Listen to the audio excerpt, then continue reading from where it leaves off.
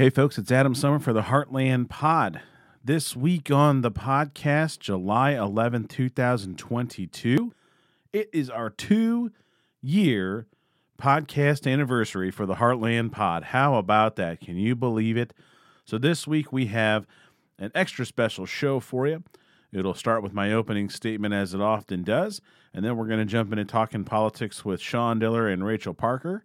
We're going to cover some climate change. We're going to talk about the insane week in Missouri politics. And then we're going to jump into the midterms 2022 Senate races that matter. We're going to have a great time doing it. We hope you stick around for all of it. We're glad you're here. Lots to do. So let's go.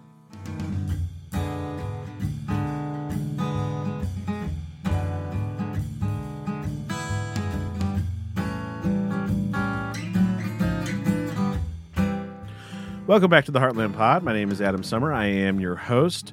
Thank you for joining us. This is July 11, 2022, and it is our 2-year anniversary. Thank you for joining us for this show. We're very happy that you're here. If you're new, thank you for stopping by. Thanks for checking us out. I hope you like what you find, and I hope you come back for more.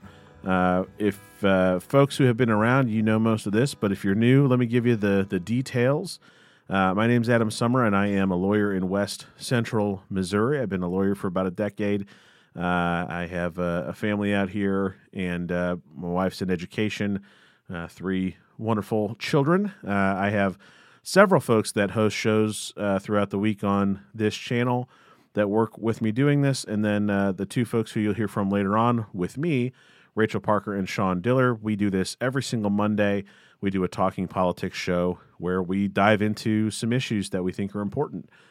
You can find all of our information on all the social media platforms, Twitter at The Heartland Pod. We're on Facebook and Instagram with The Heartland Pod as well. And if you listen to this for the first time, just scroll on down there and slap a like on there. Just give us a 5-star rating. Leave us a review if you want to. We'd love to hear from folks. You can also send us messages if you go to heartlandpod.com. There is a scroll down for a contact button there that'll send us an email, or just email us directly with heartlandpod2020@gmail.com. You can also, on the website, go to our Patreon page and support us. You can help us do what we're doing. We have a core group of supporters over there that help us make this show possible. We all have jobs. This isn't what we do for a living at all. We all do this in our spare time after we've done our actual work. And this is important to us. We hope it's important to you. And if it is, you can go over there and support us monetarily. We have a $5, $10, and $20 level over there. And in honor of the 2-year anniversary, we have just opened up a new level. So if you go in the 5, 10, or above level, you get access to some extra stuff. We're going to have a show called The Last Call that starts at the end of this one. If you're a subscriber, you get the whole thing at our Patreon page. If not, you get a little snippet at the beginning, and that's it. You can now subscribe at a $2 level in honor of 2 years of doing the show. You do get some extra stuff by doing that. You get access to our blog, and you'll get messages about upcoming events. Now that we're able to do some live events, we'll communicate them on there with our subscribers before anybody else gets it. So $2 a month, $24 a year, right? It's a movie ticket and a bucket of popcorn and a soda, right? That right there. So if you listen to this a lot, if you find it entertaining, if you find it useful, we would love that support, because if we can have a nice base of folks supporting us, even at $2 a month over on Patreon, it's a huge deal. It's a huge, huge, huge deal. So heartlandpod.com, click the Patreon link. All right, before we get to talking politics with Rachel and Sean, I have an opening statement for you. And right after that, we'll have the rest of the show. So stick around. We're going to have a good time.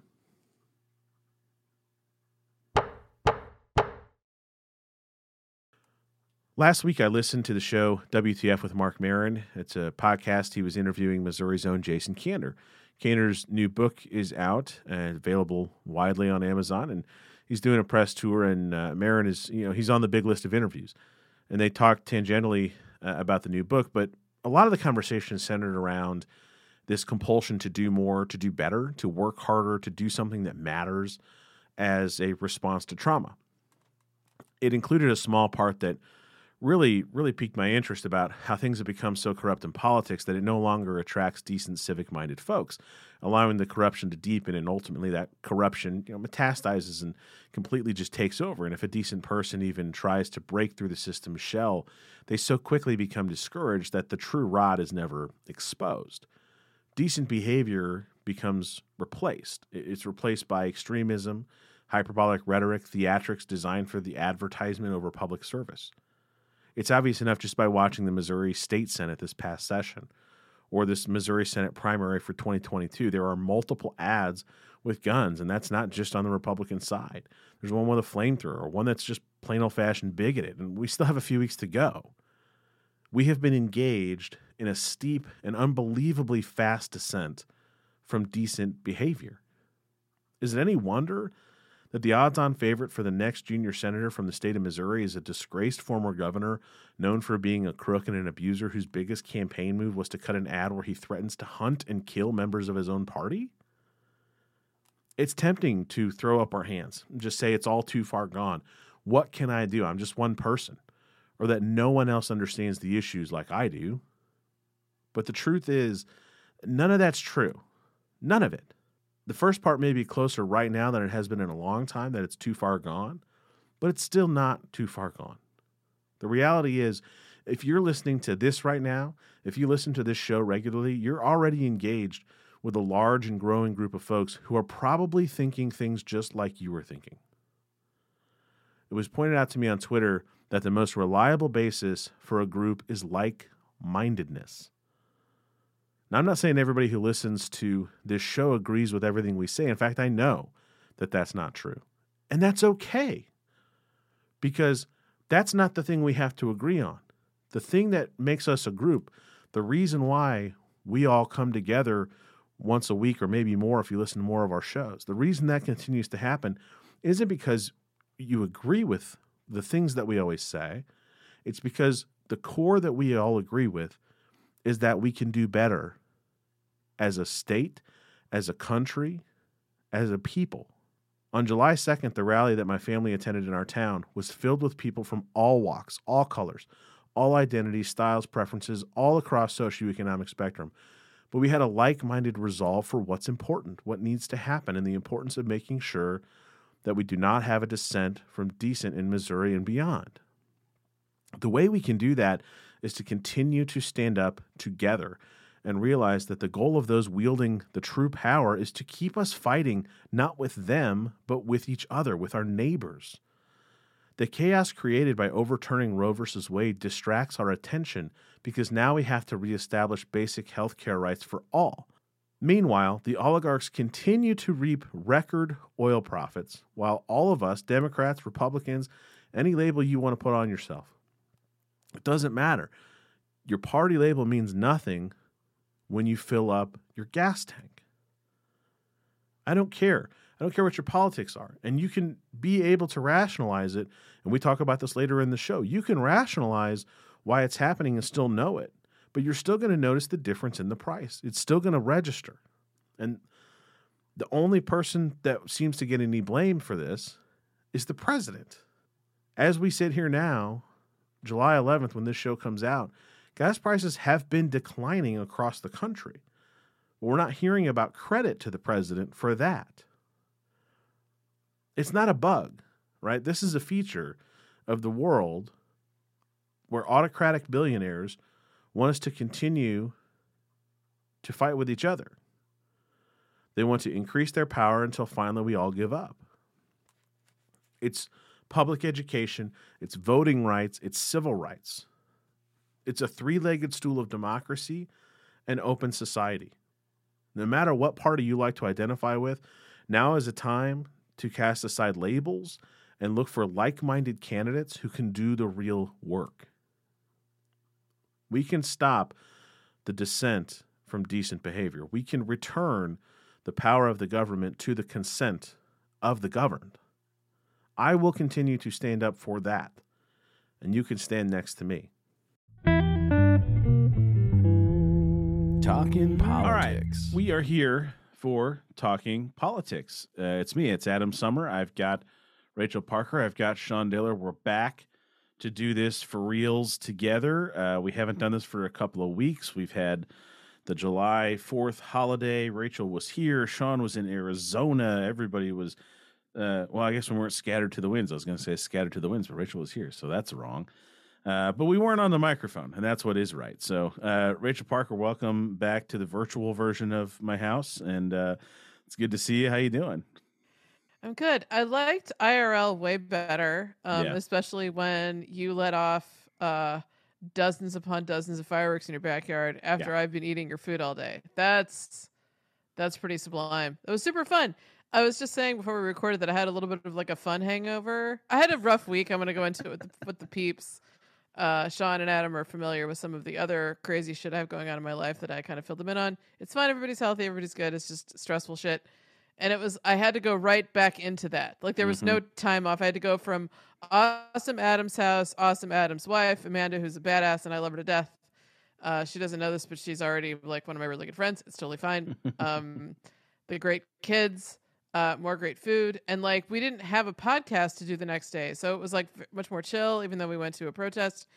And then it was a super fun weekend. Like I'm totally going to be a fixture in Adam and the Summer Estates July 4th festivities. But I came home to St. Louis to like some just that I knew was going to happen. I knew it was going to be there waiting for me. And then I just kind of woke up today like, oh man, that was like Christmas break was so cool. And now it's just like the new semester. But I'm okay. I'm all good. I'm sipping on some water. Life is grand. Elliot's making brownies that I mixed before I came down here. So awesome. Things are good. Yeah, it was awesome having you and Elliot. And I know Amanda had a good time. Our kids loved you both. And Elliot just has a magic. He kind of has like a magic thing with kids. It's like when people say like not that he doesn't dislike kids. I don't want to make it sound like he does not dislike. He's kind indifferent to whether they like him though.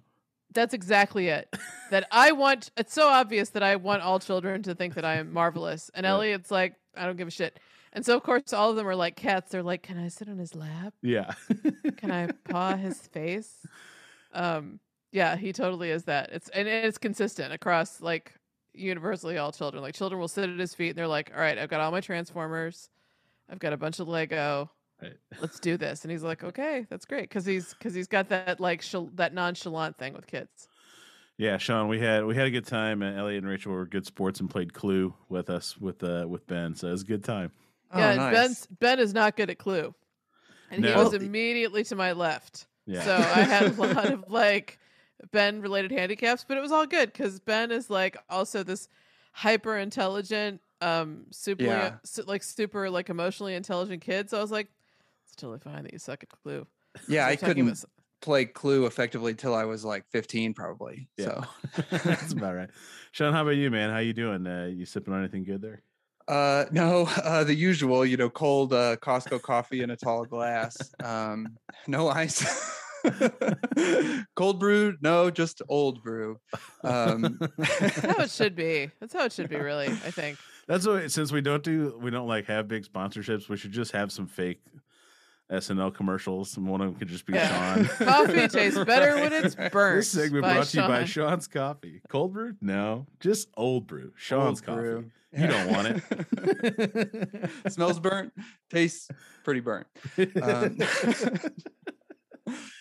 No, but this is a great Saturday with the kids again. It's like we have a 4-year-old and a 6 months old. So right, they just take constant attention. If you turn your head, they immediately like vomit or break something. But it's the good stuff, That's awesome. That's awesome. Yeah, we are recording on Saturday the 9th. So if you're listening, Monday morning the 11th, this will come out, which is our 2-year anniversary for the podcast to the day.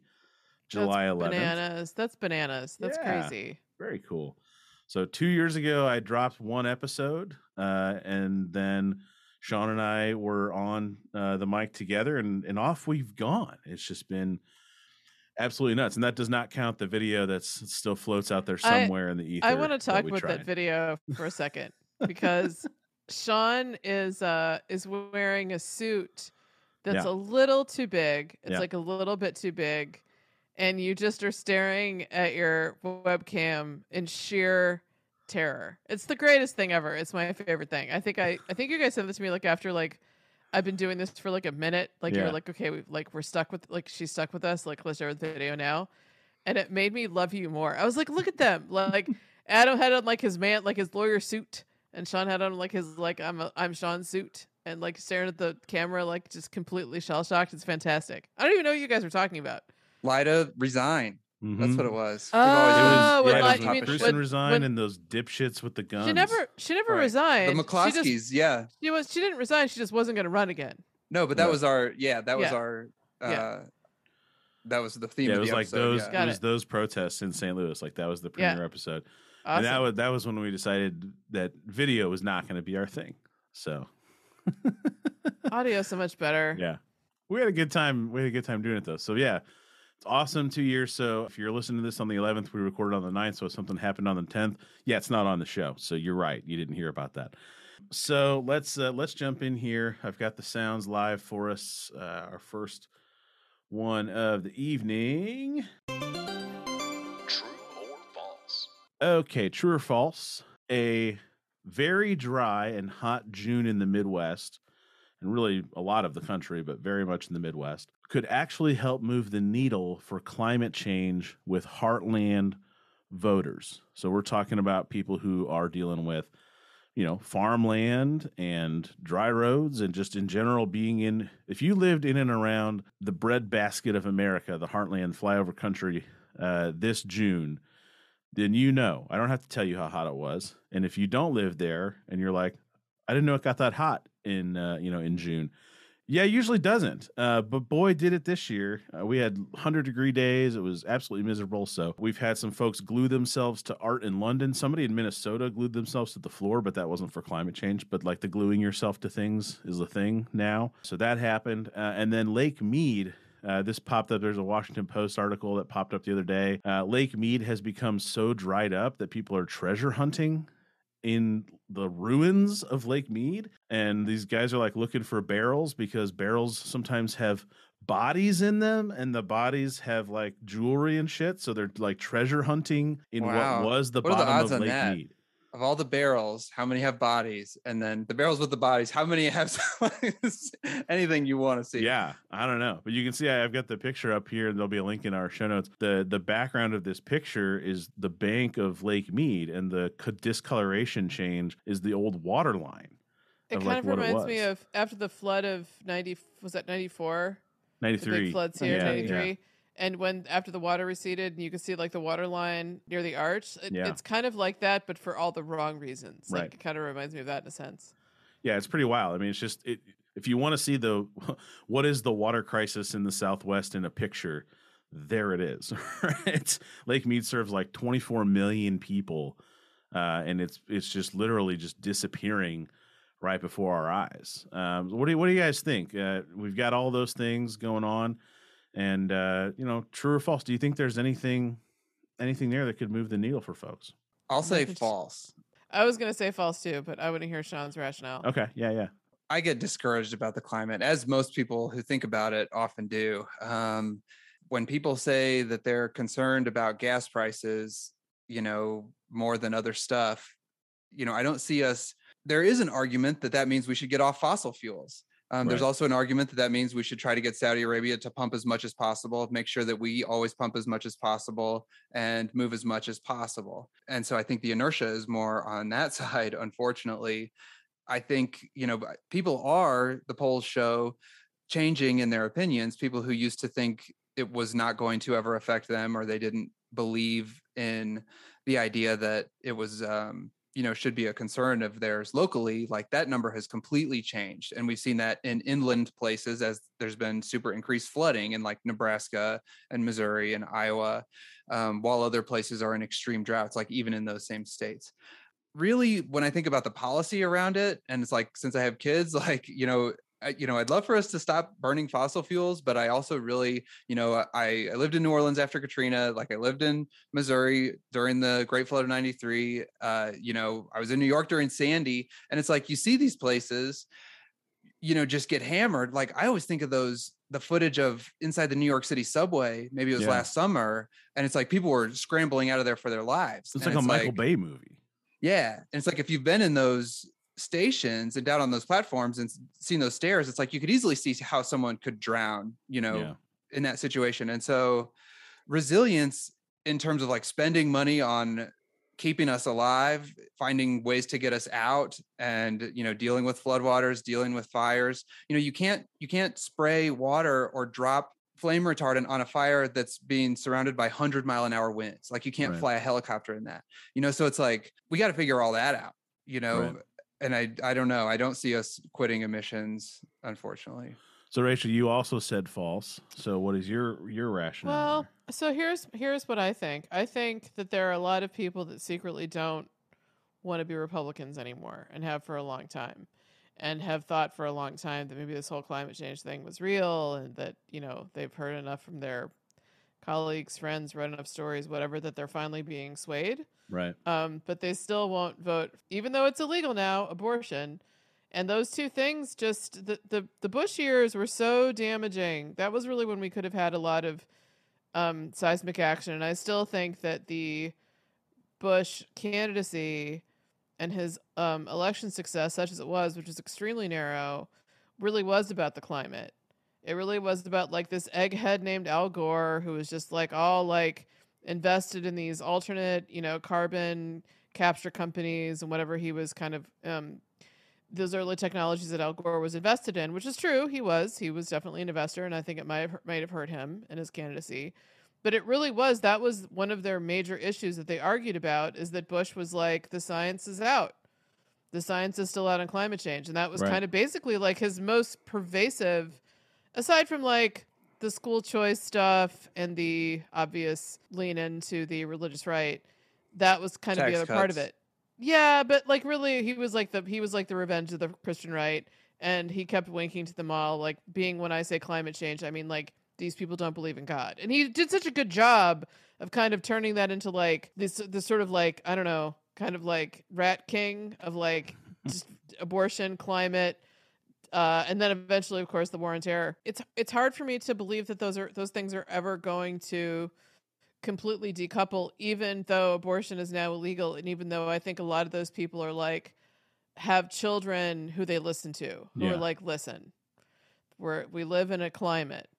There's this shell around the outside of the planet, and that's where the atmosphere ends, and all these gases get trapped inside of it, and that's how it all works. And then they go, oh, okay, well, what should we do about it? And the kids who are like our age-ish, if the floor is like 35 and the ceiling is like me, when we say, well, you have to vote for candidates that's, oh, no, forget it, I'm not voting for a Democrat. I mean, that's the problem, right? Like, that's still the issue, I think. So that's why my answer is false. So I think I'm going to say it's true, not in a way that it's going to tip the election, just that I do think that there's a trickle. I think that's happening here and there. It's kind of, I see some crossover with, when you see the videos of the folks in the hospital on oxygen, explaining why they wish they had gotten the COVID vaccine. It's kind of got that same feel to it, where it became not an issue of examining factual information. It became an issue of political identity. And once it was baked into identity, which is what Rachel just said in a much more sophisticated way, but it was baked into the cake of identity. I wouldn't say that. I think politics. That's way more direct. Like the Bush people were like, here's the egg, and here's the vanilla, and here's the sugar. We're just gonna like.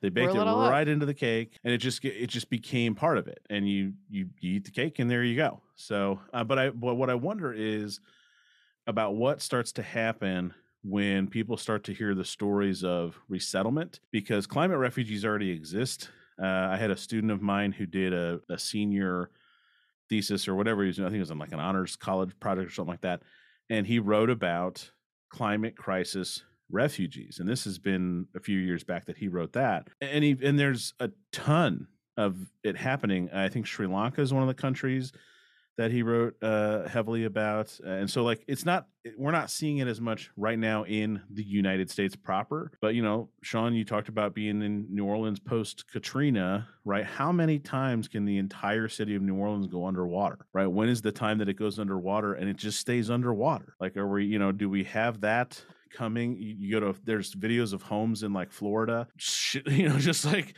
going like when you build a sandcastle on the the line, the tide line, and the water comes up and it's just like, and boom, there it goes. Like, right. Wild. Yeah. Florida's crazy. Like as the water's rising and the rock underneath the ground is like limestone, and it's like super, like there's lots of, holes and cavities, and like, you see these condos. It can look completely fine until suddenly it's just gone. Right. I just read something a long time ago. Yeah. Like back when we were in high school about, Miami is a city that probably will not be saved. And, the reason is like, there's not a huge there's business no strategic reason to save it. Yeah. Right. Yeah. Yeah. And it probably will be lost at some point. It's like, it's just out there. The National Hurricane Center's in Miami telling us about each one that comes in, and, Yeah. And how far east and north will that have to go to capture that same level of data? Yeah. I that's what I was going to say, is that it's unfortunate that Florida has taken the turn that it's taken, because it's just the politics in Florida is equally as bananas as Missouri, but Miami is the real front line in America of the most obvious signs of climate change, because people can talk themselves out of believing anything if they want to. Yeah, sure. They can say like, "Oh, I remember, June's when it was this hot when I was a kid," and it's not ahistorical. It can happen. I mean, there's all kinds of sitting in my backyard going, calories don't count on the 4th of July, right? Right, totally. Yeah, exactly. We've done this before. It's been this hot before.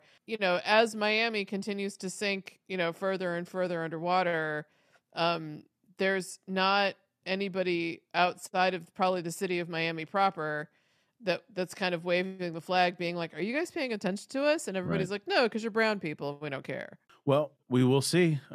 We will see, right, on that one. So, unfortunately. Well, let's move on here to the yeah, no. For the yeah, no, we're going right into Missouri, and we're going to stay in Missouri for a while. So if you're not from Missouri, I recommend you strap in, because this is going to be Mr. Toad's Wild Ride right here. Yeah, no, yeah. Let me give you just the rundown of the week in Missouri. This is just the Missouri Senate race. This isn't even the whole shebang. On the Republican side, most recently, Donald Trump issued a statement on Truth Social where irony is dead. And his statement was that he is definitely not going to be backing Vicky Hartzler in the Senate race in Missouri. Vicky Hartzler, who was endorsed by none other than our very own George. It's actually George Joshua. Stood next to her. I can't do it. Nobody can do it. Lindsay's got the best Joshua. It's so Trump doesn't like Josh Hawley? Well, he doesn't like Vicky Hartzler. He doesn't like Vicky. He's decided, like, the statement is like, "You can count me out." And by the way, now in my it's been so long since I've heard Trump live, which is wonderful. Now he just sounds like Reagan when I do him. They both go into the same like racist old man bucket in my voice. But he's like, "It's too bad that Vicky Hartzler, the great state of Missouri, she's not getting my endorsement." Like, it's why did he say? You can forget about Vicky Hartzler. Yeah, the radical. Basically, he's pulling the rhino card. He's using language just like Eric Greitens is using, and so it's certainly a wink and a nod. What is the what's the over under on Donald Jr. wrote this for him? Because it doesn't sound like him. None of this sounds like Donald Trump. So if you understand betting markets, I would set Trump being the author of this tweet at plus 300 and Don Jr. being the author at minus 150. So I would say it's a pretty good bet. I think either way you're getting decent odds on that. But it's just, it's absolutely, it's not a tweet. It's a truth. I think it's, it's a truth. Sorry. It's a truth bomb. I think that Kimberly Guilfoyle she might have read and Don Jr. got into Don Sr.'s ear, and they were like, "Dad, that Greitens guy you don't like. What's he doing? What's he? Right. Which one is that? Who am I?" Because we got to talk to you. Yeah, because Trump Sr. has to keep track of 26 states right now. Right. He's got to keep track of those. So here's what I think. So where he says, I looked at the truth that he posted and how he starts out. "She called me many times asking for my endorsement." That's the lie. That's why he's not endorsing her, and that's what is not true. She didn't. That she didn't call him at all. Right. And that would be the Mar-a-Lago. Reason. She didn't go kiss the ring. Yeah. Right. Because we know the other guys all want it interesting. so bad. She hasn't said that I know of, or acted like she wanted it. So No, that's she what I went would straight guess. for Jorshi. She went straight for the Jorsh. The And prize. people in the Senate, yeah, she'll get Mitch's Yeah. endorsement, I'm sure, by the time August comes. Yeah, she got lots of Republican endorsements. So that happened most recently. Earlier this week, Eric Greitens put out a new ad. Earlier this week, before that, Eric Schmidt put out a new ad. Again, for the non-Missouri folks, if you're not following along at home, Eric Greitens is a basket case of a human being who's, when he ran for governor, he had this ad of him shooting these guns and blowing stuff up.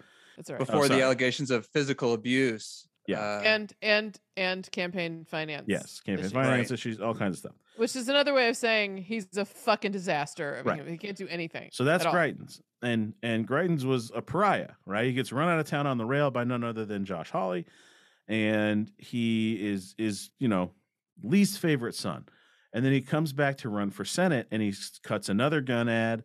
This one is very violent. He's like going to hunt down rhinos, and it's like it was widely condemned. And then Eric Schmidt posted an ad of him with a flamethrower instead of a gun. Let's just stop there for just Can we just stop there for just a second?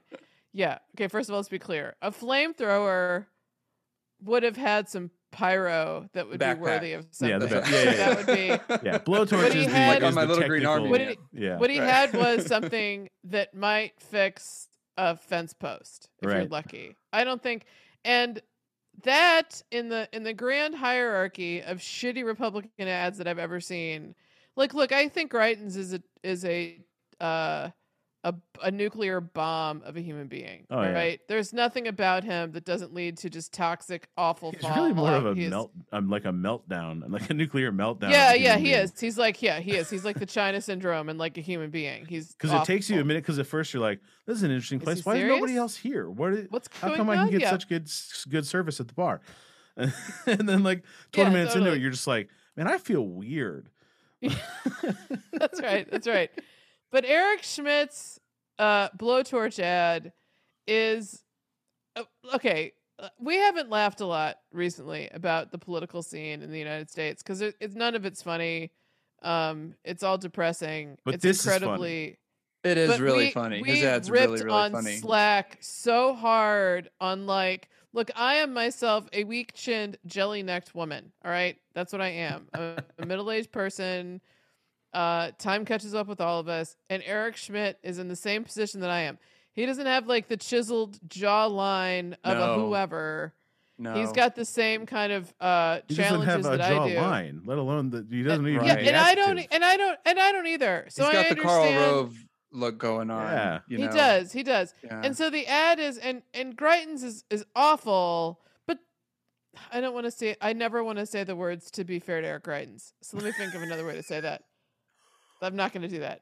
No, all things being equal. Like yeah, let's make fun of the ad. Okay. So the really funny part that I saw, there were two. He called it. He calls it a flamethrower, right?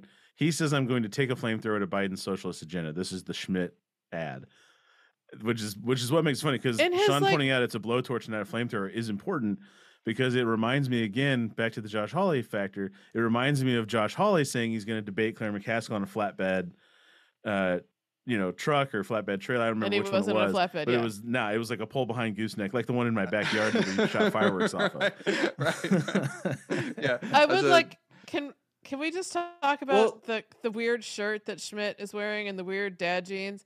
I just nothing. He's wearing ultimately normal clothes. Yes. The next clothes that he wears are the weird clothes. The windbreaker down at the border. So he says he's like down at the border, and I think it's supposed to be real, but it looks so staged because he says he's going to do something about immigration, and he's got this windbreaker like he's in the FBI or the ATF or something, and it says Attorney General in gold letters. Because that's the thing, they have those. When you become the Attorney General, Sean, they give you a jacket.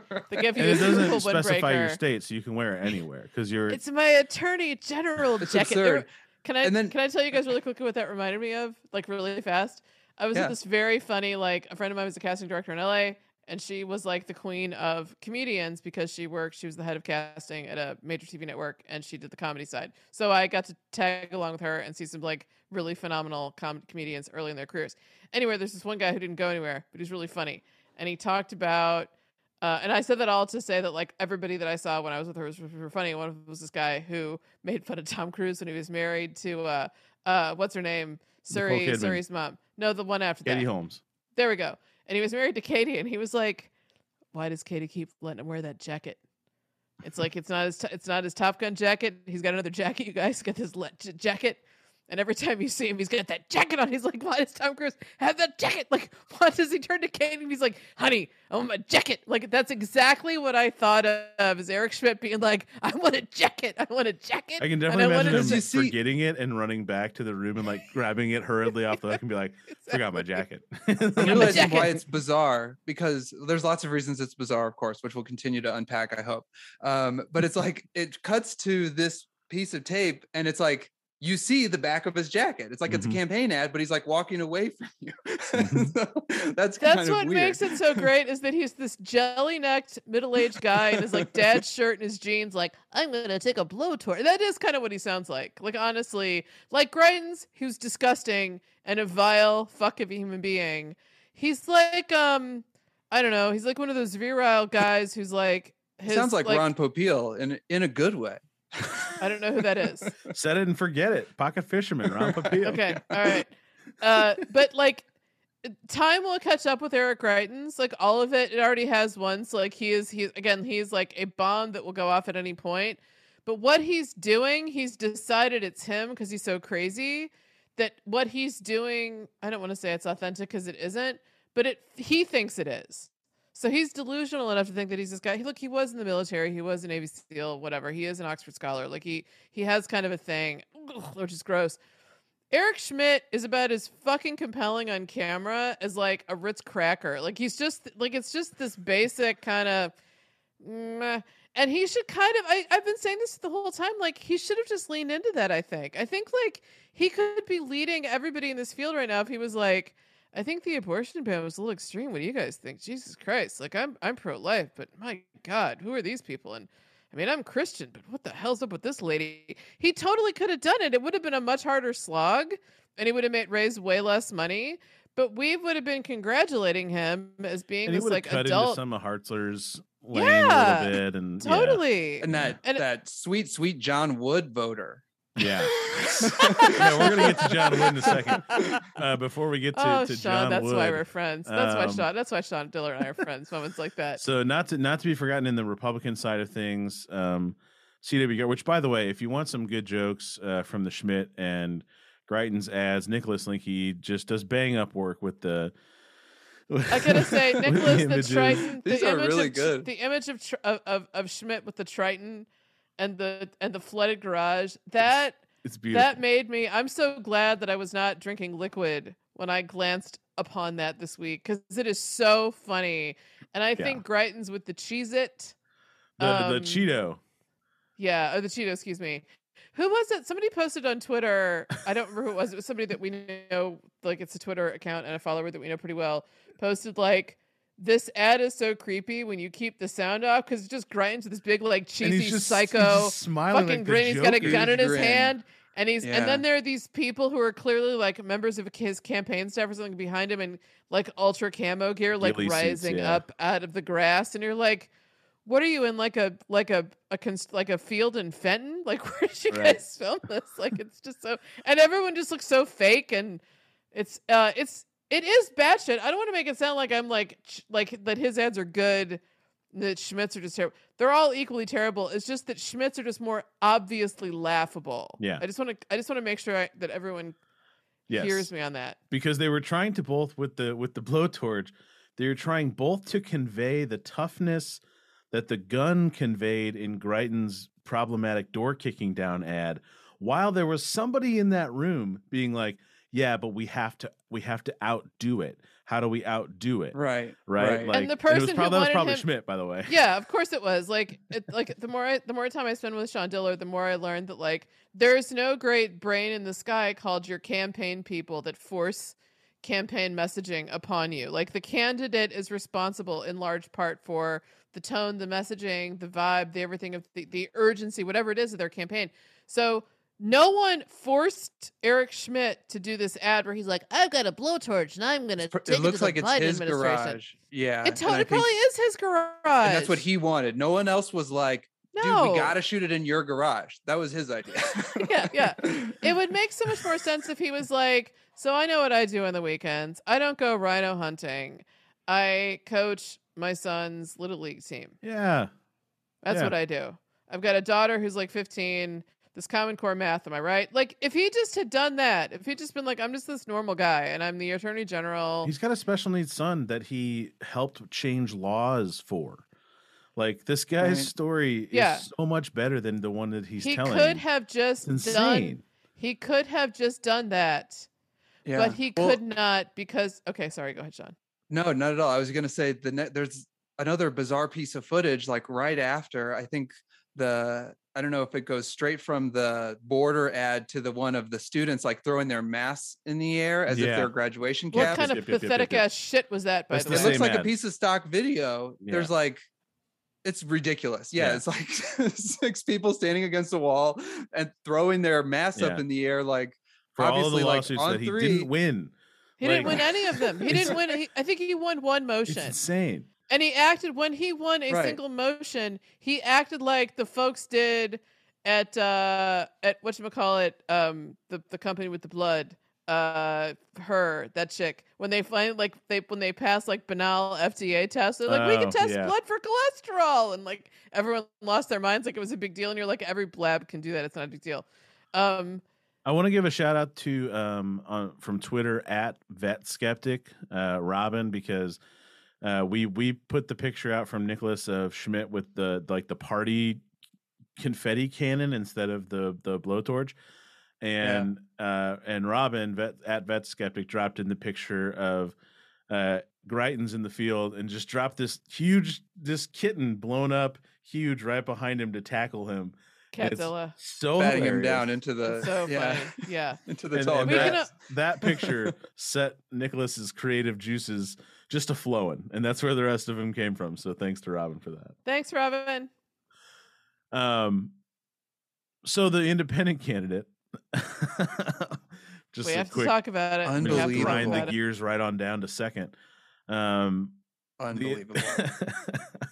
The independent candidate, whose name goes by the name. I have to turn my mic back on just to hear how long I'm still laughing at that joke. That was solid. It's so fucking weird. He owns the sweet spot. Yeah. Whoa, third gear. That's look, sport. That's pretty fast. We're fine here. That's my impression of John Wood, independent candidate from Missouri. He supports Mitch McConnell. He will caucus with the Republicans. He is a Republican. Like he was born in a Republican policy shop. Let's talk about who he is. So he was pulled in by Liz Cheney. He's my age. He's in his 50s, early 50s. So he's politely middle-aged. He's a well-educated, serious and he's person. a lawyer, and he was pulled. He comes from the kind of the Bush Cheney side of he clerked for Clarence Thomas. Yeah, he clerked for, and he was pulled in by Liz Cheney to work on the January 6th committee hearings. So this is like a fucking serious, like old school. Yeah, he was a U.S. attorney. Yeah, and I don't know what his job was in the administration. He's a serious guy. He's what Sean often refers to as a smarty pants.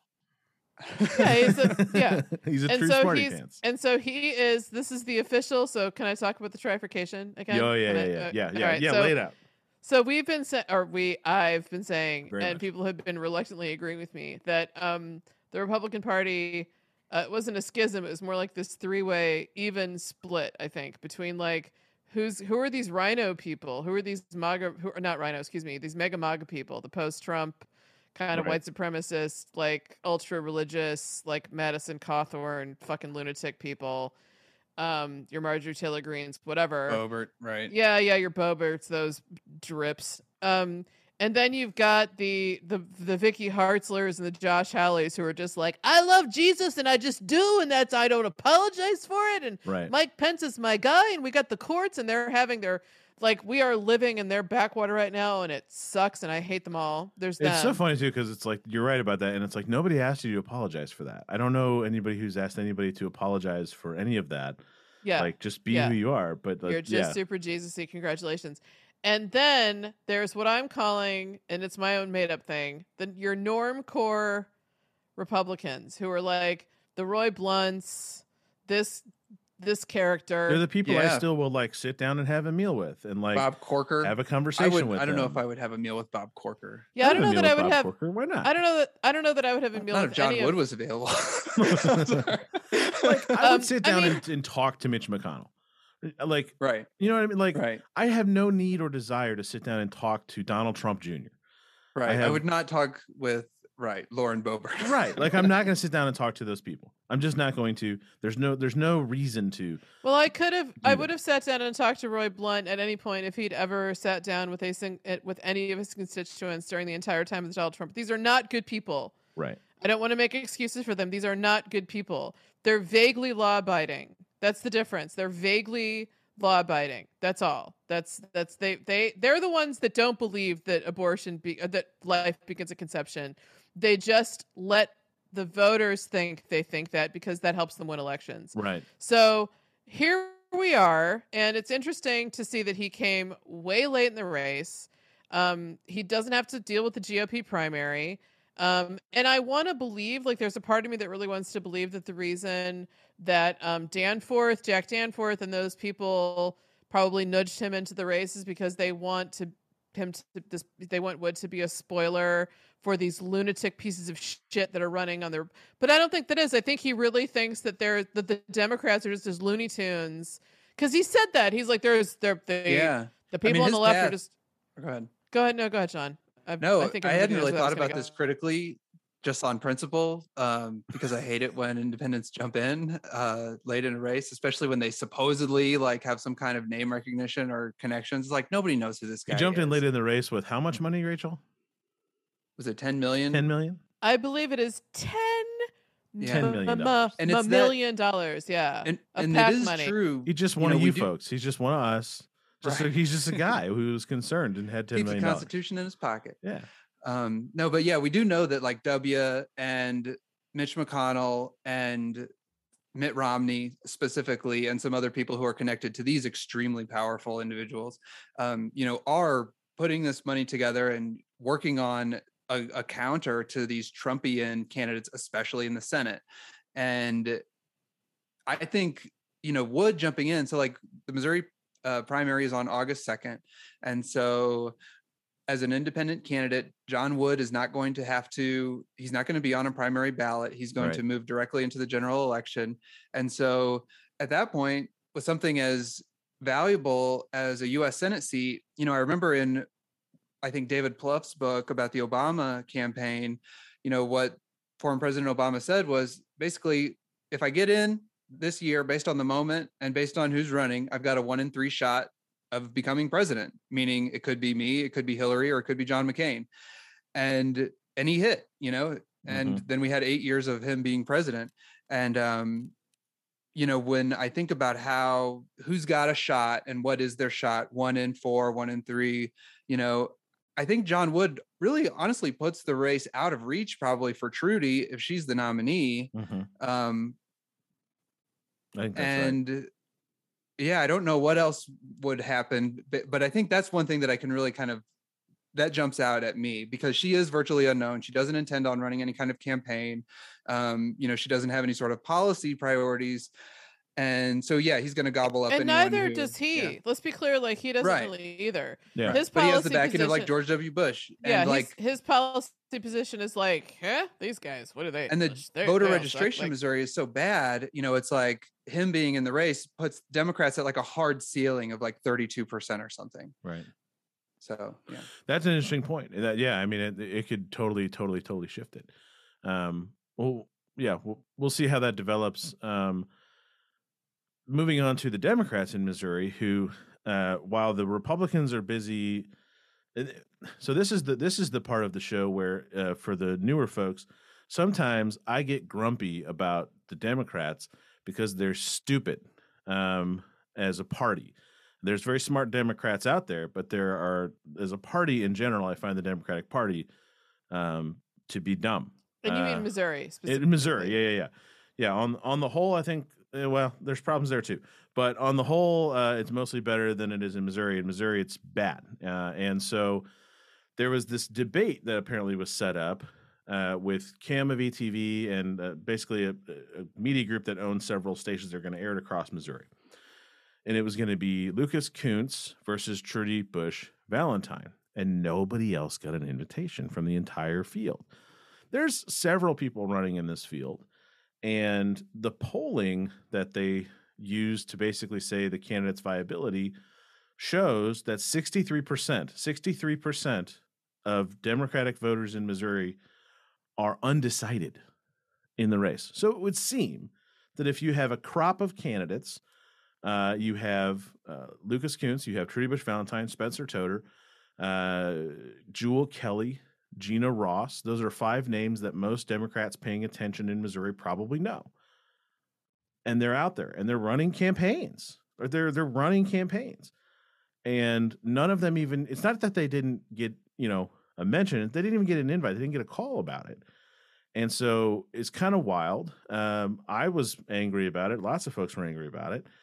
And it just doesn't really make any sense. So, in a state where, like Sean just said, this independent gets in, it could drop the ceiling on how many people you can get to vote for you.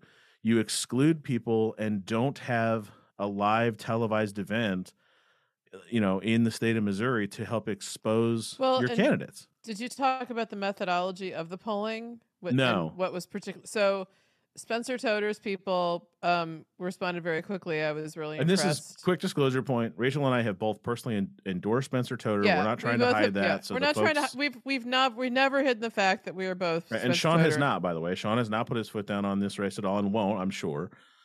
No. Right. He won't. Only because I just Anyway, you don't live here. Well, Sean works in politics for a living, and we don't. Right. There's a difference there. And you don't have to. You don't have to have a duck in this race. Yeah, he doesn't live here. Yeah. So one of the things that Toder's folks immediately called the TV station and said, "Okay, look, we typically get at least 5 to 6% in most of the polls that we run. Sometimes upwards of 20. It depends on the poll. It depends on the day. Spencer's done pretty well in some of the polling that we've seen that they've conducted, as well as like some other independent polls." And their team found out that 66% of the people that they polled have landlines. They pulled them through landlines, which no shade against people that still have landlines. But if those are the only people that you talk to, you're not talking to anybody like under. I don't have a landline, right? Right. So you're not talking to people who are under 70 or whatever. It's not even that I canceled my landline. I've never, since I got out of a college dorm where they gave you one, I've never had a landline. Yeah, I had a landline, and I stopped having a landline in 2005. That was that was the end of that. And I keep it unplugged because sometimes it rings. And and I recently called CenturyLink to say, hey, I really don't need this anymore. I got it when like they were putting in our neighborhood and they were doing all this construction, and like we kept losing internet, and then everybody in the neighborhood would like go on like 5G, and I was like, I have kids, like I need to be able to like call 911 or something. And so anyway, when I called to cancel my landline, they were just like, how about we just lower your bill by the amount you're paying for the landline and just keep the landline? I was like, all right, fine, but I'm not happy about it. It's more expensive just to get rid of it. Well, you should plug it in because apparently that's how they do polling still. So of course, in this poll where everybody's geriatric as fuck, people were like, I don't even know who Spencer Toder is. They 63% were like, who now? Yeah. And so I can't believe all these candidates that they didn't oh my god. And they didn't say how, and they also didn't say how they did the polling. They didn't say like what kind of poll it was. They didn't like. So I just feel like it's a personal insult to particularly to Jewel Kelly, who, I mean, the guy has so much heart, and the campaign he's running, he's never stopped. Yeah, he has not never stopped. He's out there all the time. He's out there all the time. He just doesn't have any money. One of the ways that you get money is by getting on television. And so like the I don't think it was nefarious. I don't think they were like trying to. I think it was lazy. Yes, it's just bullshit is really what it's just stupid bullshit. So I was St. Louis Twitter lost its mind. People were saying, I called the news station just to say, like, why aren't you going to include, and they hung up on people. Like, I think they weren't expecting anyone to give a shit, because it's been such a long time since the Democratic Party is rebuilding itself, right? The Democratic movement in Missouri, the Big D Democratic movement in Missouri is rebuilding itself. And we don't have a head right now. We've said this all the time on the podcast, that there's a lot of states like Missouri where there is no Democratic Party really, because it doesn't have a head, and it has it because so-and-so retired or so-and-so didn't win re-election, or, you know, those things happen. So it's not like anyone's trying to suck at this. It's just that people want leaders. People want someone that they can follow. People want somebody who's like a person. That's how politics works. It follows personalities, and we don't have one here. What I've discovered, especially in the wake of like 2020 and stuff, is that no one's comfortable with that. I am. I'm like, let's see how it goes. Let's have a big contest. Let's get a lot of people in there. Let's have a lot of voices. Let's like work it out. Let's have a super juicy, sexy, competitive primary. Let's have a democratic process. Yeah. No one else feels that way, however, including television networks who just want it to be a binary thing, and there's just two people, and it confuses us to try and have to explain this to you. And by the way, we haven't even gotten to this yet. Are you going to announce what happened to the debate, Adam Summer? It got canceled. Why did it get canceled, Adam Summer? Because Trudy Bush Valentine never replied. Ever. Which is really funny that they said it got canceled, because like, you guys whiffed. You never had a debate. Like, that's pretty, I mean, it's so ridiculous. It's ridiculous that there were only two people invited. It's ridiculous that Trudy, didn't go.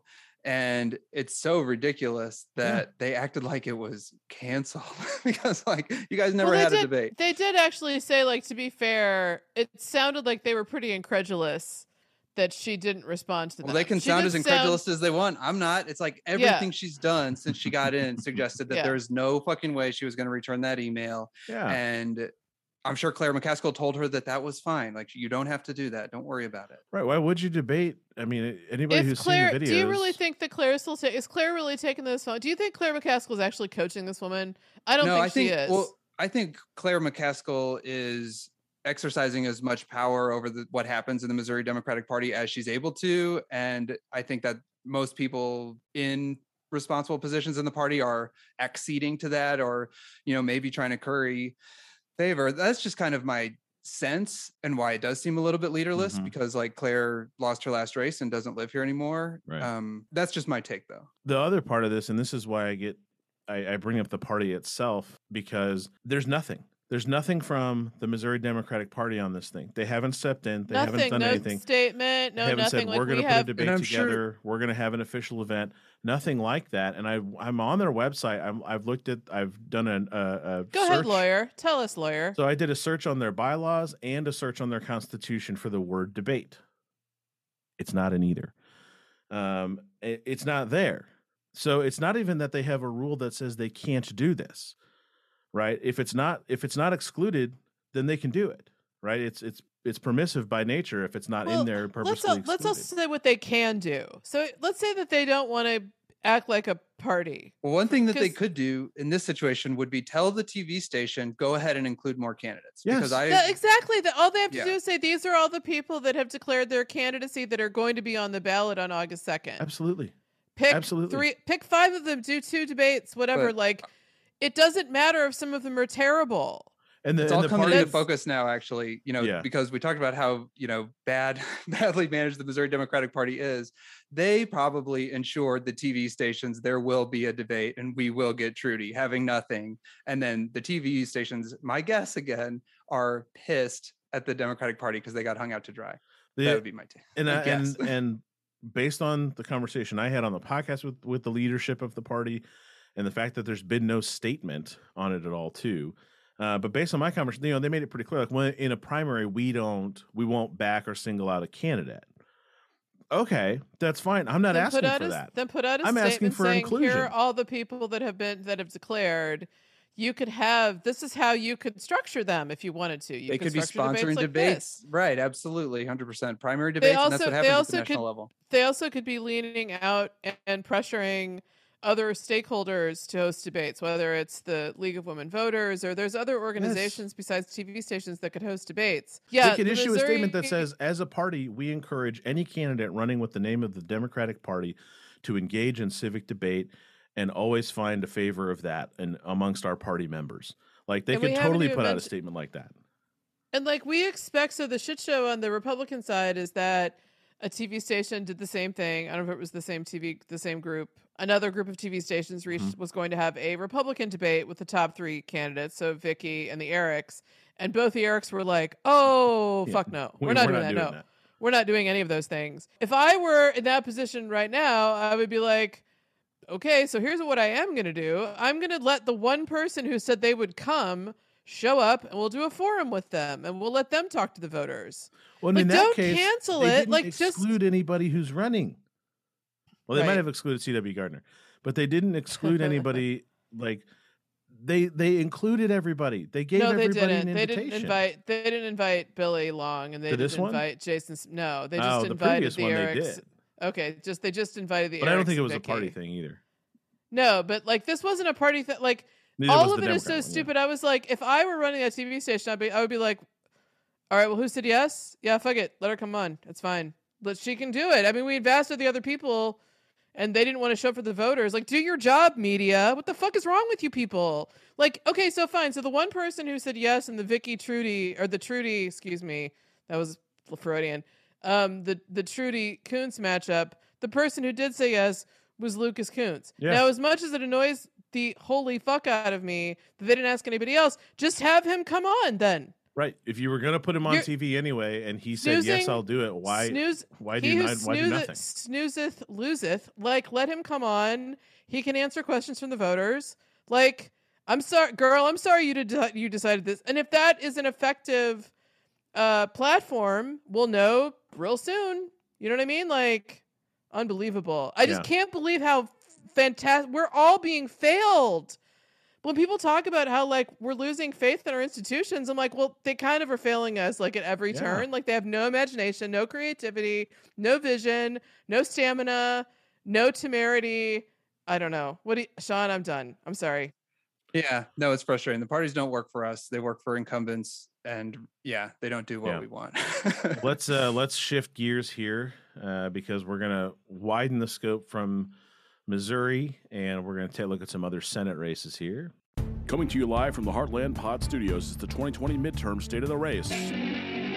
Decision Desk Check-In. So good. That's a lot of fun. It's just fun every time. It is fun every time. It is. That's ironic, just in case anyone's listening and has questions. That is an ironic guitar solo. Yeah, if you're new to the show, if you've never looked at our stuff before, we always try to include some funny because some of this stuff sucks. So you got to balance, got a little sugar in there every once in a while. Taking a look at the Senate primary map, Iowa, Indiana, Wisconsin, Ohio, Nevada, Pennsylvania, Arizona, Georgia. These are outside of Missouri. The final note I'll make on Missouri is only to say that if you look at the Real Clear Politics map, which is Real Clear Politics 538, there's lots of sources like this. I like to gobble up all the information, and then usually you can find kind of a path there. So they have to spit out, and it's not that hard to right. Yeah. So. Missouri has moved into the leans GOP away from the likely GOP, so it's no longer in the category with Alabama. But that's and only because they think that Greitens might win and that he would be vulnerable, right? Yeah. Basically, it just shows that the polling has shifted enough. We just keep getting closer. The date keeps changing. Yeah. Right. So the polling has tightened and it's moved over a little bit. Some other states here. So I talked about Indiana. That one's in the pretty hardcore GOP column. Which is not surprising. I only bring it up just to kind of give folks a sense of where we're at. Iowa, similarly, Chuck Old as Grassley looks to... How old is Chuck? How old is Chuck going to be if he wins? 94? God, he's so old. No, I think he's 89. Yeah. Oh, that's all? Okay. Yeah. He could be in the Senate until he's 100. I love it when they talk about like the gerontocracy issues and the average age, and they're just like, "Oh, the Democratic Party is so much older than the Republican Party." I'm like, "Have you guys seen Grassley? He just drags the average way down." Like, He's 88, but he turns 89 in September. It's crazy. I'm taking it. He'd be elected at 89 to the Senate. Unbelievable.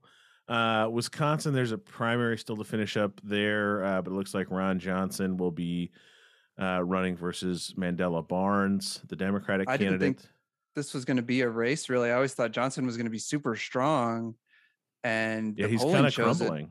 Pretty tight. Yeah. So Wisconsin's going to be interesting. It's definitely on the radar. The Real Clear Politics puts it in the toss-up category, which it was not. I mean, I think a couple of months ago, we'd love to talk to Mandela too. If anybody out there is listening, welcome on the show any old time. Yeah, and then jumping over to Ohio, this is where we'll kind of start to get in the weeds a little bit. So J.D. Vance is favored over Tim Ryan in some polling. Tim Ryan is favored in more recent polling. This is one that came out on Center Street PAC. Did a poll of 991 registered voters, and there's an account on Twitter called @political_polls that just throws out, it's just a poll tracker, just throws a bunch of stuff out. So this one showed Tim Ryan with a 9-point lead. I've seen one with J.D. Vance with a 10-point lead. So it kind of, there's different strokes for different folks depending on how you want to look at the race. If you go over to 538, they put it in Vance's column as a leaning Republican state right now. Their polling model is a little more sophisticated, so it puts some of the things in there. So what do you guys think about Tim Ryan and J.D. Vance? Rachel, why don't you kick us off with Ohio, and then we'll let Sean wrap up Ohio. Well, I haven't looked at the polls in a while. I mean, I feel like J.D. Vance is always one step away from putting his foot right in his fucking mouth. Yeah. And Ryan's like a real person. He's not like Ohio's not Missouri. Ohio's got its problems. I bleed a lot for Ohio in the way that I bleed for Missouri because the dynamics are quite similar. You can draw a lot of very parallel lines between some of the challenges that progressives face in Ohio as they do in Missouri. However, I'm going to say it again, Ohio has Sherrod Brown. Right. In the Senate. And he's not just any guy. He's this completely unapologetic progressive. He's very bold in his beliefs and in his votes and everything else. So, and Tim Ryan was a popular member of Congress for quite a long time. So, J.D. Vance might have to soon. Like, I wonder if we're still hot on the trail of maybe Trump's endorsements and stuff like that. But I do wonder how much, because of the abortion ruling, and because J.D. Vance is such a boob, he's just such a gigantic. He's not charismatic. I know he thinks he's Mr. Charm. I know he thinks he is. He's totally wrong about that. He's about as interesting as like a cup of like warm airport tea, like a big that you forget big about. Cup of old cold coffee. I want to give cold coffee better than that because at least coffee has like actual caffeine in it, so it's worth something. Cold, lukewarm, like you forgot about an airport tea. Yeah. Like not Starbucks tea. I'm talking about like Starbucks is closed and you're like, do you have tea? And they're like, we got Lipton. And you're like, fuck, all right, it's fine, just do it. And you forget about it. And then like 20 minutes later, you like drink this brown water and you're like, why am I doing this to myself? That is J.D. Vance. There's nothing stimulating about him. He's not going to keep you up, and he has no flavor. Yeah. And Tim Ryan's like the guy you want to, you'd have him over. I don't know. That's how I feel right now. I feel like Tim Ryan has you over, and he makes a mean paella. Right. Sean closes out on Ohio. I think it's embarrassing for Tim Ryan to be showing up so poorly in some of these polls. It's nice to see that he does well in other polls, up by 9 in that one poll. So we were talking about the party before. Ohio is a story where when Democrats have contested it, they have been successful. Obama won Ohio twice. Mm-hmm. But right now Republicans control everything. They might have a super majority in the state legislature, but they definitely have a majority. I think they do. They have the governor's office, and the governor's on the ballot right now. So right. I think the Republican Party is super whipped up to put J.D. Vance in the Senate, it seems like, which is not what I predicted. I thought he was awful. And so, yeah, I mean, if Tim Ryan doesn't, he's got a little bit more. He's got got to run a race still. Like he just won his primary. There's still a lot of time. It's still early. I don't know. It's like, I don't know how, one thing would be hopefully the big organizations in the Democratic Party can put like hundreds of millions of dollars in ads, like attacking JD Vance. And I've seen Tim Ryan ads in like Missouri. So that tells you something. Yeah. Yeah. So I don't know what Tim Ryan's level of magnetic appeal really is, but like he's got to get something going or, he's just dead in the water, I think. Mm-hmm. Yeah. Well, let's shift over to Nevada, which is a different story. So the reason we went through some quickly and now we're kind of slowing down is we're getting into the ones that are much tighter races. So Ohio's in that category. Nevada's squarely in that category. It is a complete toss-up. 538 has it as a 50-50 race. Real Clear Politics shows it as a toss-up race. The Cook Political Report shows it as a toss-up race. So this one across the board is in that zone. Catherine Cortez Masto is the Democrat. Adam Laxalt is the Republican, and I've never heard of him, but he definitely looks like a guy named Adam Laxalt who's running as a Republican for Senate. I'll tell you that much. That's very clear. Yeah, he had been their attorney general, so he's won statewide before. Okay. So we've got very high name recognition across the board here for both candidates. Polling is split. Cortez Masto's got better numbers than Laxalt, but he's not like he's showing up. He's won a couple of polls, right? So there's some clear juice there on both sides. Let's do the same thing. Rachel, open us up, and Sean close us down here on Nevada. Well, I mean, this is Harry Reid's old state, right? This is a comfortably Democratic state. I don't know as much about Masto as I would like to. I know, Sean, you're a pretty big fan, right? Yeah, she's awesome. She's been really strong on abortion rights. I think she was the chair of the DSCC one cycle. I'm a fan. Yeah, I think. I mean, Nevada has been more and more like Colorado in recent elections. So in a lot of ways, like Las Vegas is sort of like an LA suburb. Like a lot of people, there's been a lot of movement from the Southern California region to Vegas over the past few years because land is obviously a lot cheaper. So it slowly went from like this weird libertarian, which is why it was so Trumpy, because like they just want to be left alone. Like they just want to have like everything be legal. And now it's kind of got more young people of color, and it's kind of a more. I think the unions have a ton of influence on elections, and they back Democrats hard in Nevada. Well, a lot of what's legal in Nevada and Vegas are the kind of things that like a progressive population is not really going to step in and try to stop. Right? It's not that type of behavior, so there's not really a big conflict there. Well, and you want to talk about a place that knows a thing or two about climate change. You're not going to get to a hotter place. I mean, the last time I was, not the last time I was in Vegas, but the last time I was in Vegas for like any like extended period of time, it was like 2007 or something. And I was there for a conference and it was 122 degrees outside. Which like you can't stand in that for more than like maybe 2 or 3. I don't know. I couldn't stand outside for more than 5 minutes. I just was like a cave troll. I was like, I'm not going out. So I think speaking of like climate change and those issues, like I think those issues have come to roost there. So I still think I give Tim Ryan some time in Ohio, and I think I favor, especially after Roe. I think the Nevadans are going to be like, wait, who shot what with the who now? Like, I think they're going to awaken the rest of the base there. Sean, close us out on Nevada. Yeah, I think if I may, I'll put my chips down with Catherine Cortez Masto. There we go. I'm sorry, I shouldn't have. Right. But yeah, I'd like to see her like put a little distance between Laxalt and her, and are you going to push like, all in? Closer, I will push all in. I think it'll happen, but it's like stuff has to happen between now and then first. Yeah. But I think it will. Let's go to a fun toss-up state for so many different reasons, Pennsylvania, where we have John Fetterman locked in a heated battle against Dr.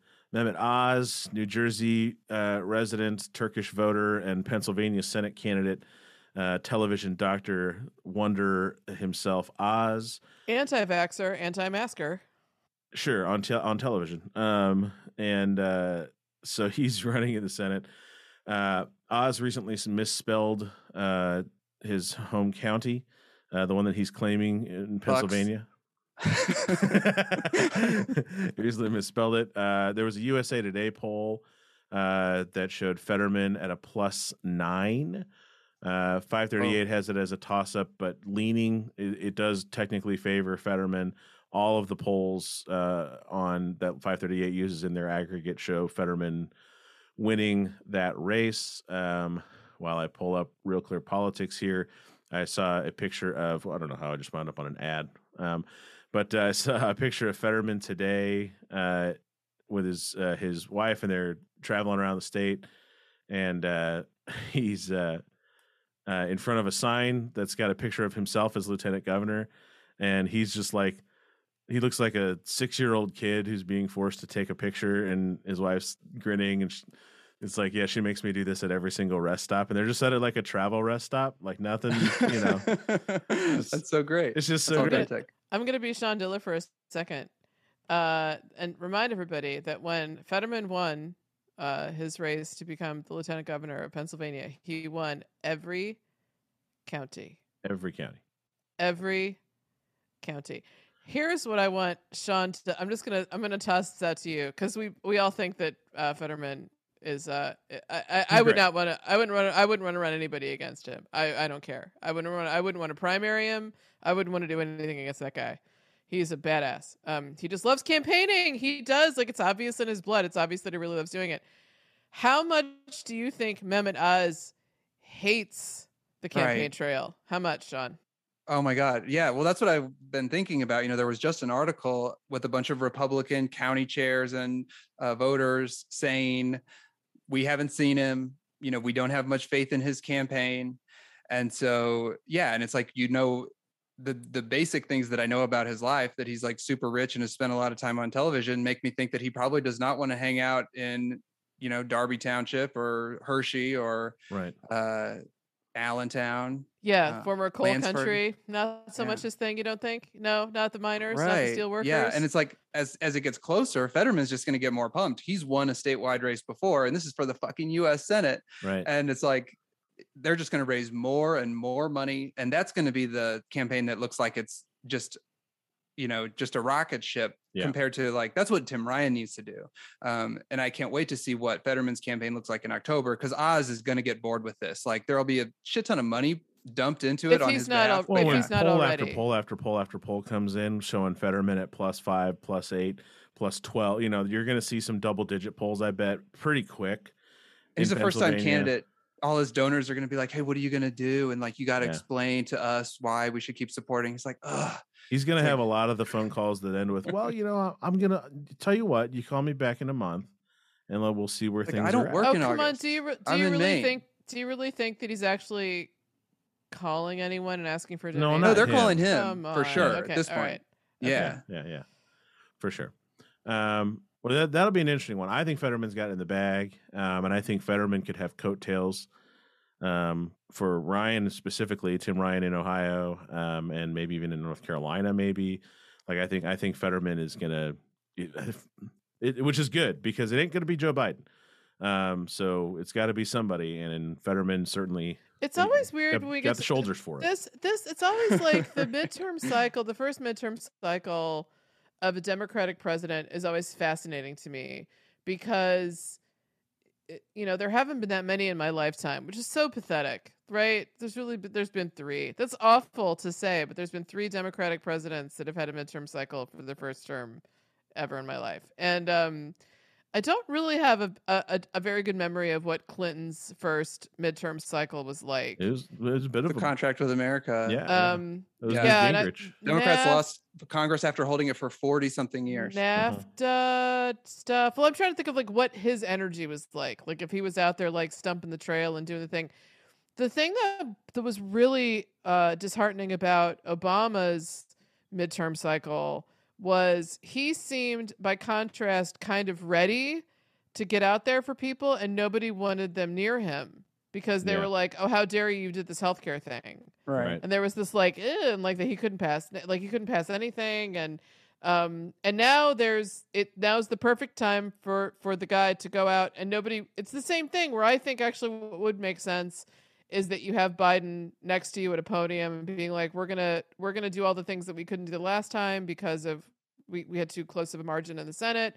We need more bodies in the House. Like, we can do this again. Like, please trust us. Like, we did whatever we could. And I would go Biden down could do the like list a little of all 5-minute State of the Union thing where he's like, I want to do this. I want to do this. I want to do this. I tried if it was and the filibuster, but fill in the blank of the name here. Yeah. To the Senate, we can get that done. Yeah, we can whip these votes. I've got Senator Klobuchar. I've got all these people. But that ain't gonna happen. No one wants him near them because they're all just like, no one can look at the tea leaves and go, okay, fuel prices aren't going to be this insanely high by the time the fall rolls around. Like, people are so like, so nobody I don't cares. know. You fill up your car. I don't care what party you're in. Go to the gas pump right now. Put your credit card in. You let your tank get all the way down to empty, and fill it up. And look at the screen and tell me how you feel. Do you feel good? Does it make you feel proud? I bet not. I bet you go $82. Like $120, like it's not fun. It's just. I want us to not use fossil fuels anymore. So I'm like, we said this might happen someday, but it's not because of scarcity. It's because there's like oil cartels in the world and stuff. But my point being, I think it's always what Republicans would do is they would just be like, double down, right? Double down, get out there, double down, go out there, double down, just and be literally proud. Like, all Biden is ready to double down on is, and like I watched 2 interviews now, like 6 weeks apart during this inflation crisis. And their position is like, we're going to respect the independence of the Fed come hell or high water, basically.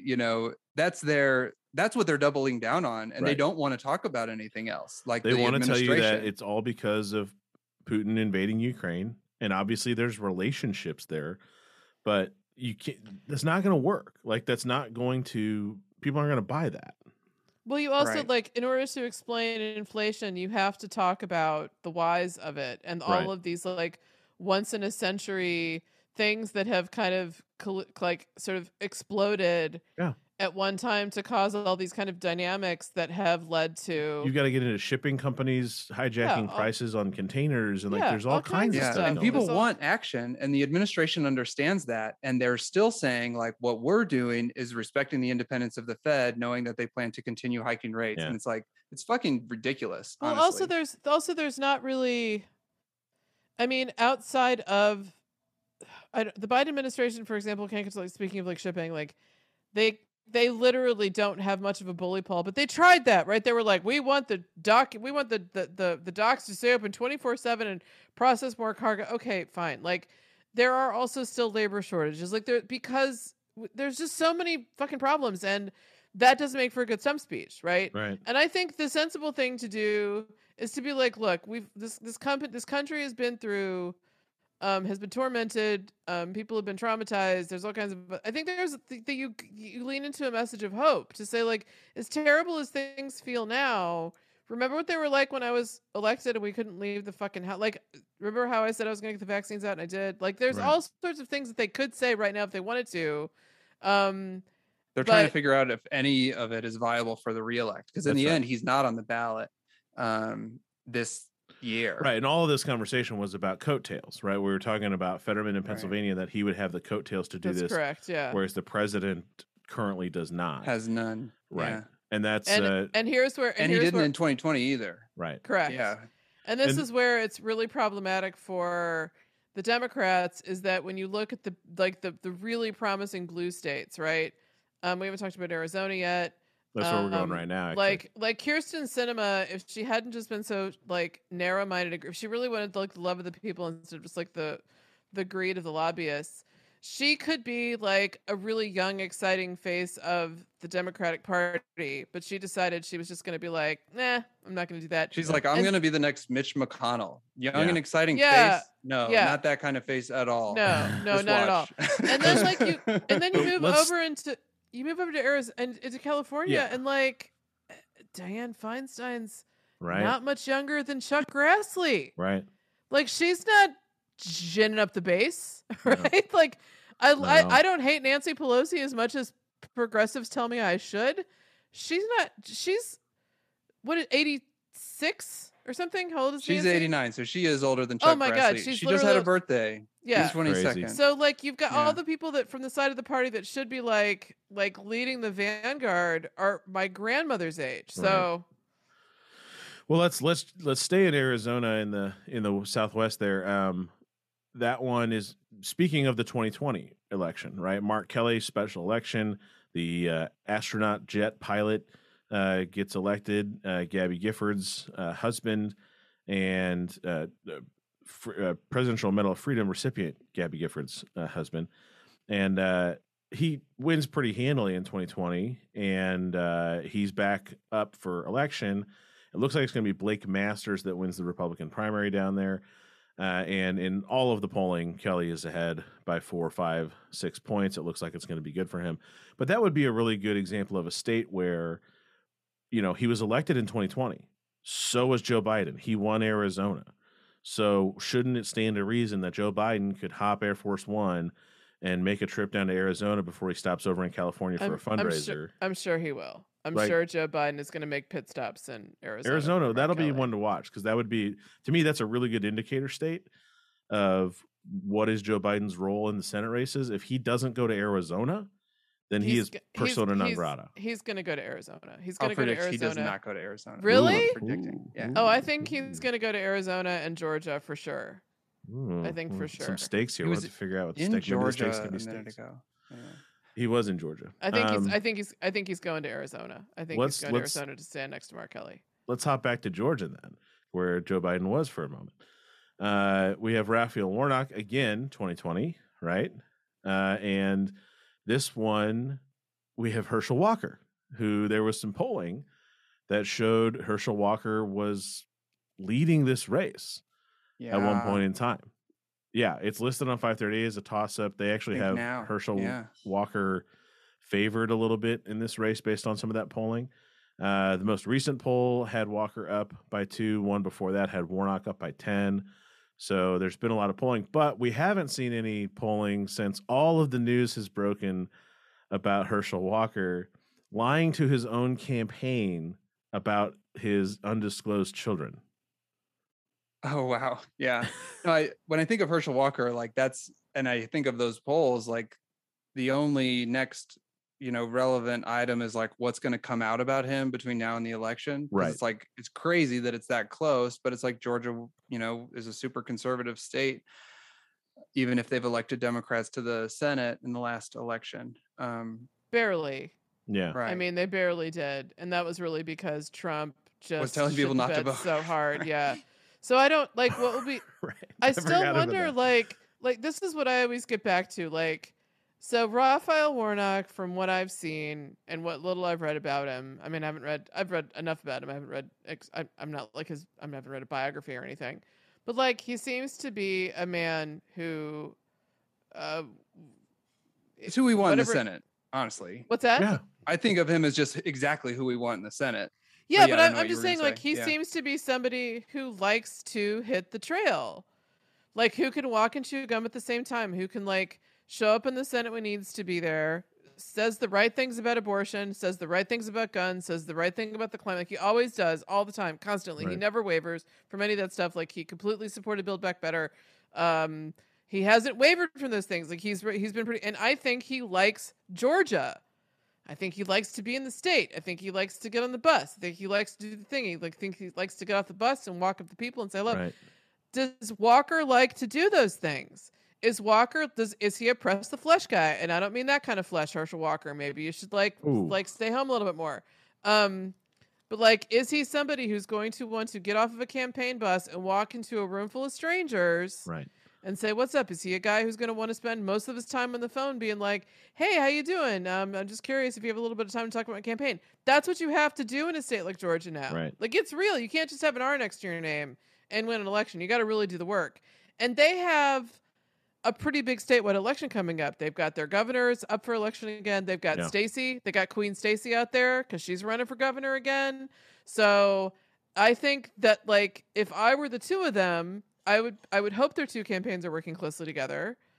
I would think they are. I don't know. Because that's a compelling reason to show up at a poll, right? If you're a progressive or a Democrat in Georgia, Stacey Abrams and Raphael Warnock being on the same, not necessarily like kind of, we'll say like they're sort of on the same ticket, right? Like you have to tick the names at the same time. So that's a pretty interesting, like I would want that top of the ticket in Missouri, right? If I had two people like that in the top of our ticket, I would just be like, nailed it. We did something right for a change, you know? Like a Quentin Lucas and Tashara Corey right. Bush, Yeah, I was gonna say Corey Bush. Yeah. Crystal Quaid.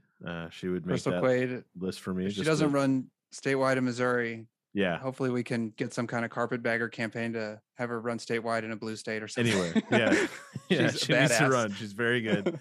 She's very smart. Yeah, whatever she wants to do, but please, yeah. So that's kind of Georgia in a nutshell. So the states that we're not getting into, not mentioning, but are kind of local to us, right? Kansas looks pretty hardcore to go to the Republican in that race. Oklahoma, Arkansas, Kentucky. This is the time to kind of remember some of these past races that you've given a ton of money to, and then go see where that candidate is, right? These out-of-state races that seem so appetizing, like, oh, we can take Kentucky. No, not right now. Not right now. The money is probably better spent elsewhere. I'll be very honest. And then I mentioned the reports of Herschel Walker lying to his campaign staff about his undisclosed children. So very interesting stuff there. But final word on our anniversary show here. Rachel, what's your final thought for today? And then we're going to shift it to the last call for folks. So I haven't been here for the full 2 years. Mm-hmm. It's been more like 18 months or something. A lot of it, yeah. 20 months or whatever, not the full 2 years. And what blows me away, I guess I'll go here. You caught me a little bit off guard. That's okay. What keeps blowing me away is the amount of people that we talk to whenever we get to do in-person events, which has been all of like twice. And whenever we hear from people on the socials or whenever we do interviews with people, the feedback that we get is constantly, we've kind of been waiting for someone to have this conversation. We've been waiting for somebody to sort of like stand up and do the work that you guys are doing, to elevate and lift up stakeholders and people who are doing the work that is so hard and so difficult. And also just clarifying the dynamics of red state, blue state politics right now, because that still is not really something that people do very often, right? Like it's still not a huge conversation. So I'm happy to be proven right. I mean, I had a feeling that people were going to be like, oh my God, that's wonderful. Thank you. But I wasn't expecting so many people this quickly to jump on our tiny little bandwagon. So yeah. Sean, what about you?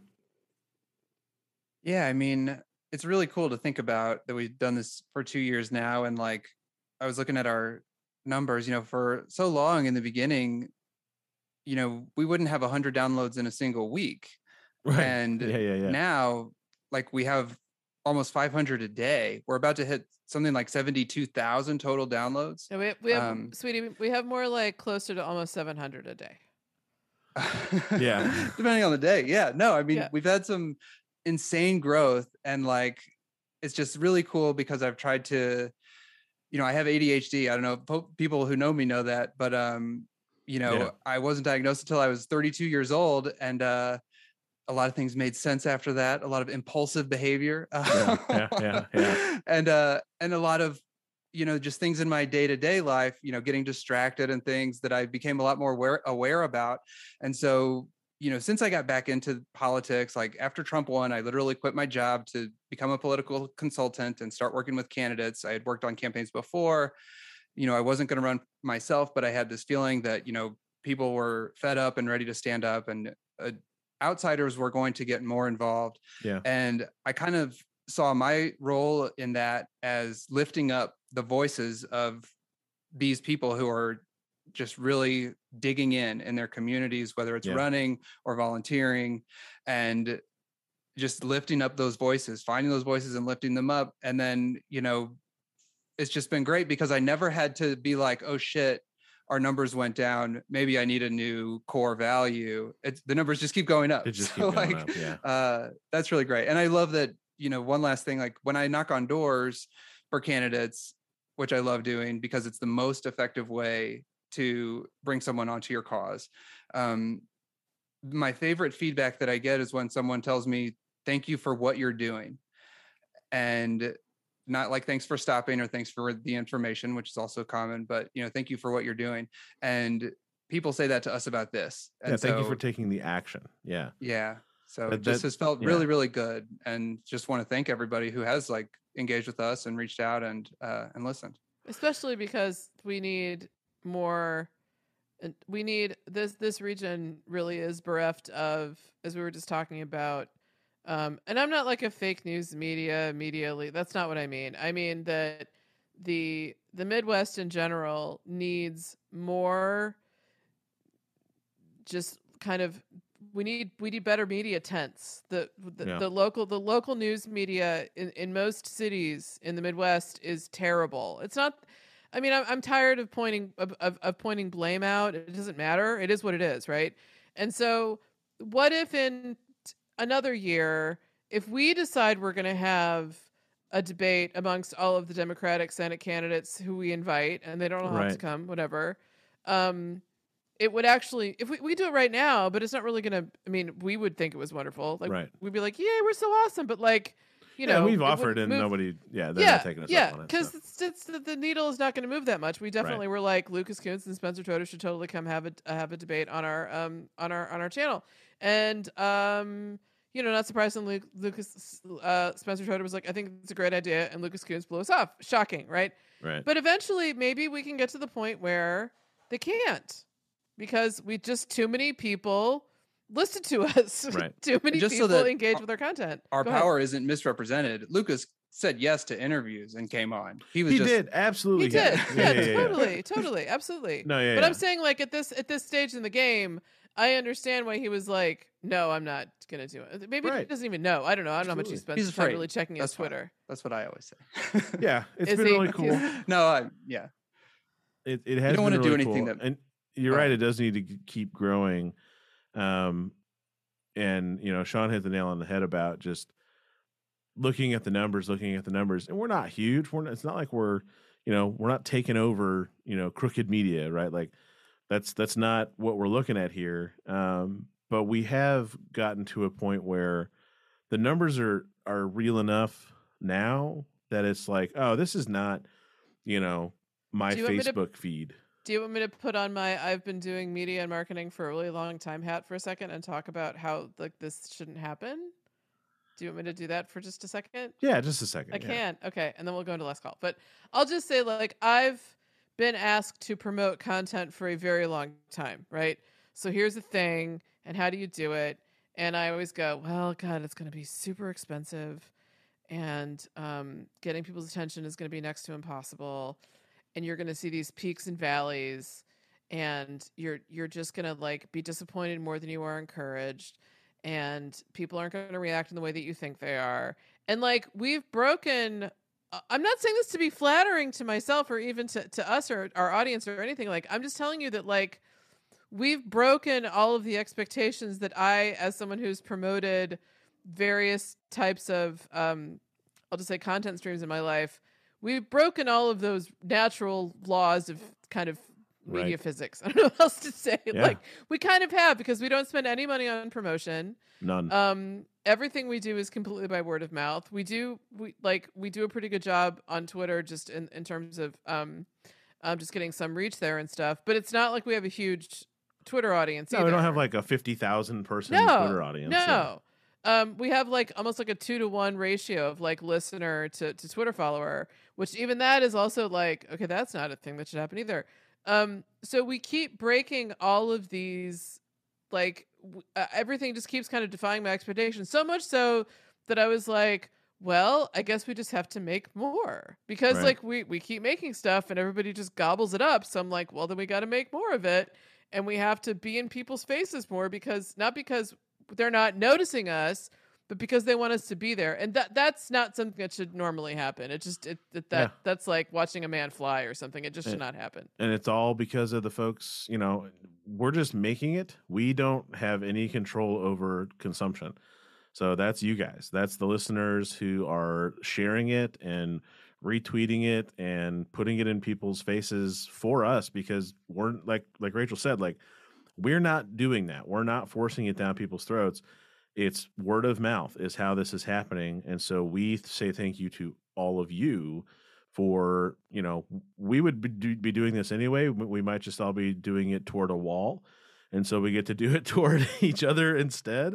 And do this every week, and we have a great time doing it. And if you're enjoying listening to it, thank you so much. And we're gonna get over to the last call, which you can get the last call if you're a subscriber on Patreon. And speaking of Patreon, I mentioned at the very beginning of the show that we're adding something to Patreon in honor of it's a 2-year anniversary. So we're adding a $2 patron level. You don't get everything that the other ones get, so you don't get the last call episodes at $2. You got to go to the $5 to get the last calls. But at $2, you do get some extra stuff. You can see it over at heartlandpod.com. Click the Patreon link, and it's a way to say that you support what we're doing.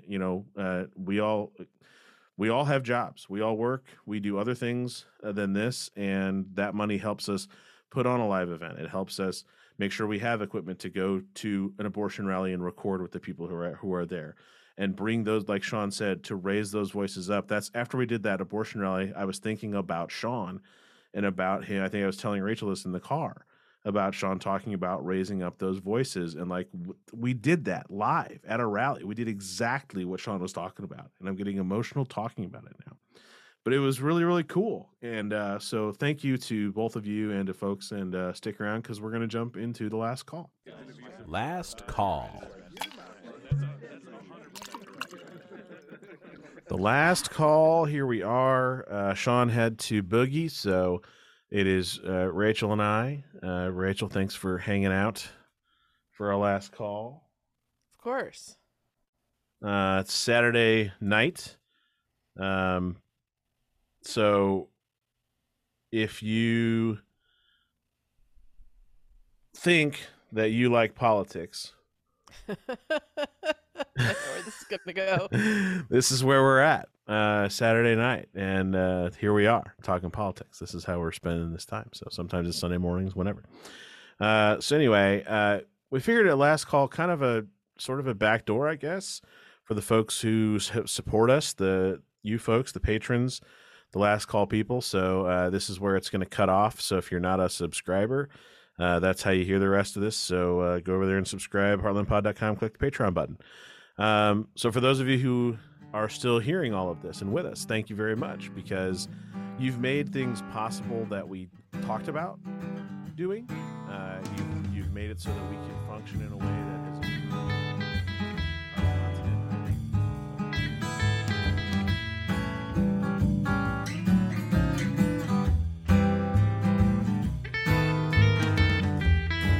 The Heartland Pod is a production of Mid-Map Media, LLC. Follow us on Twitter with @TheHeartlandPod.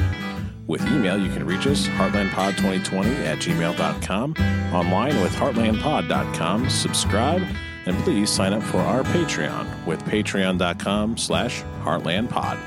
Become a podhead or an official Podgressive today and unlock all of our content. See you at the next show.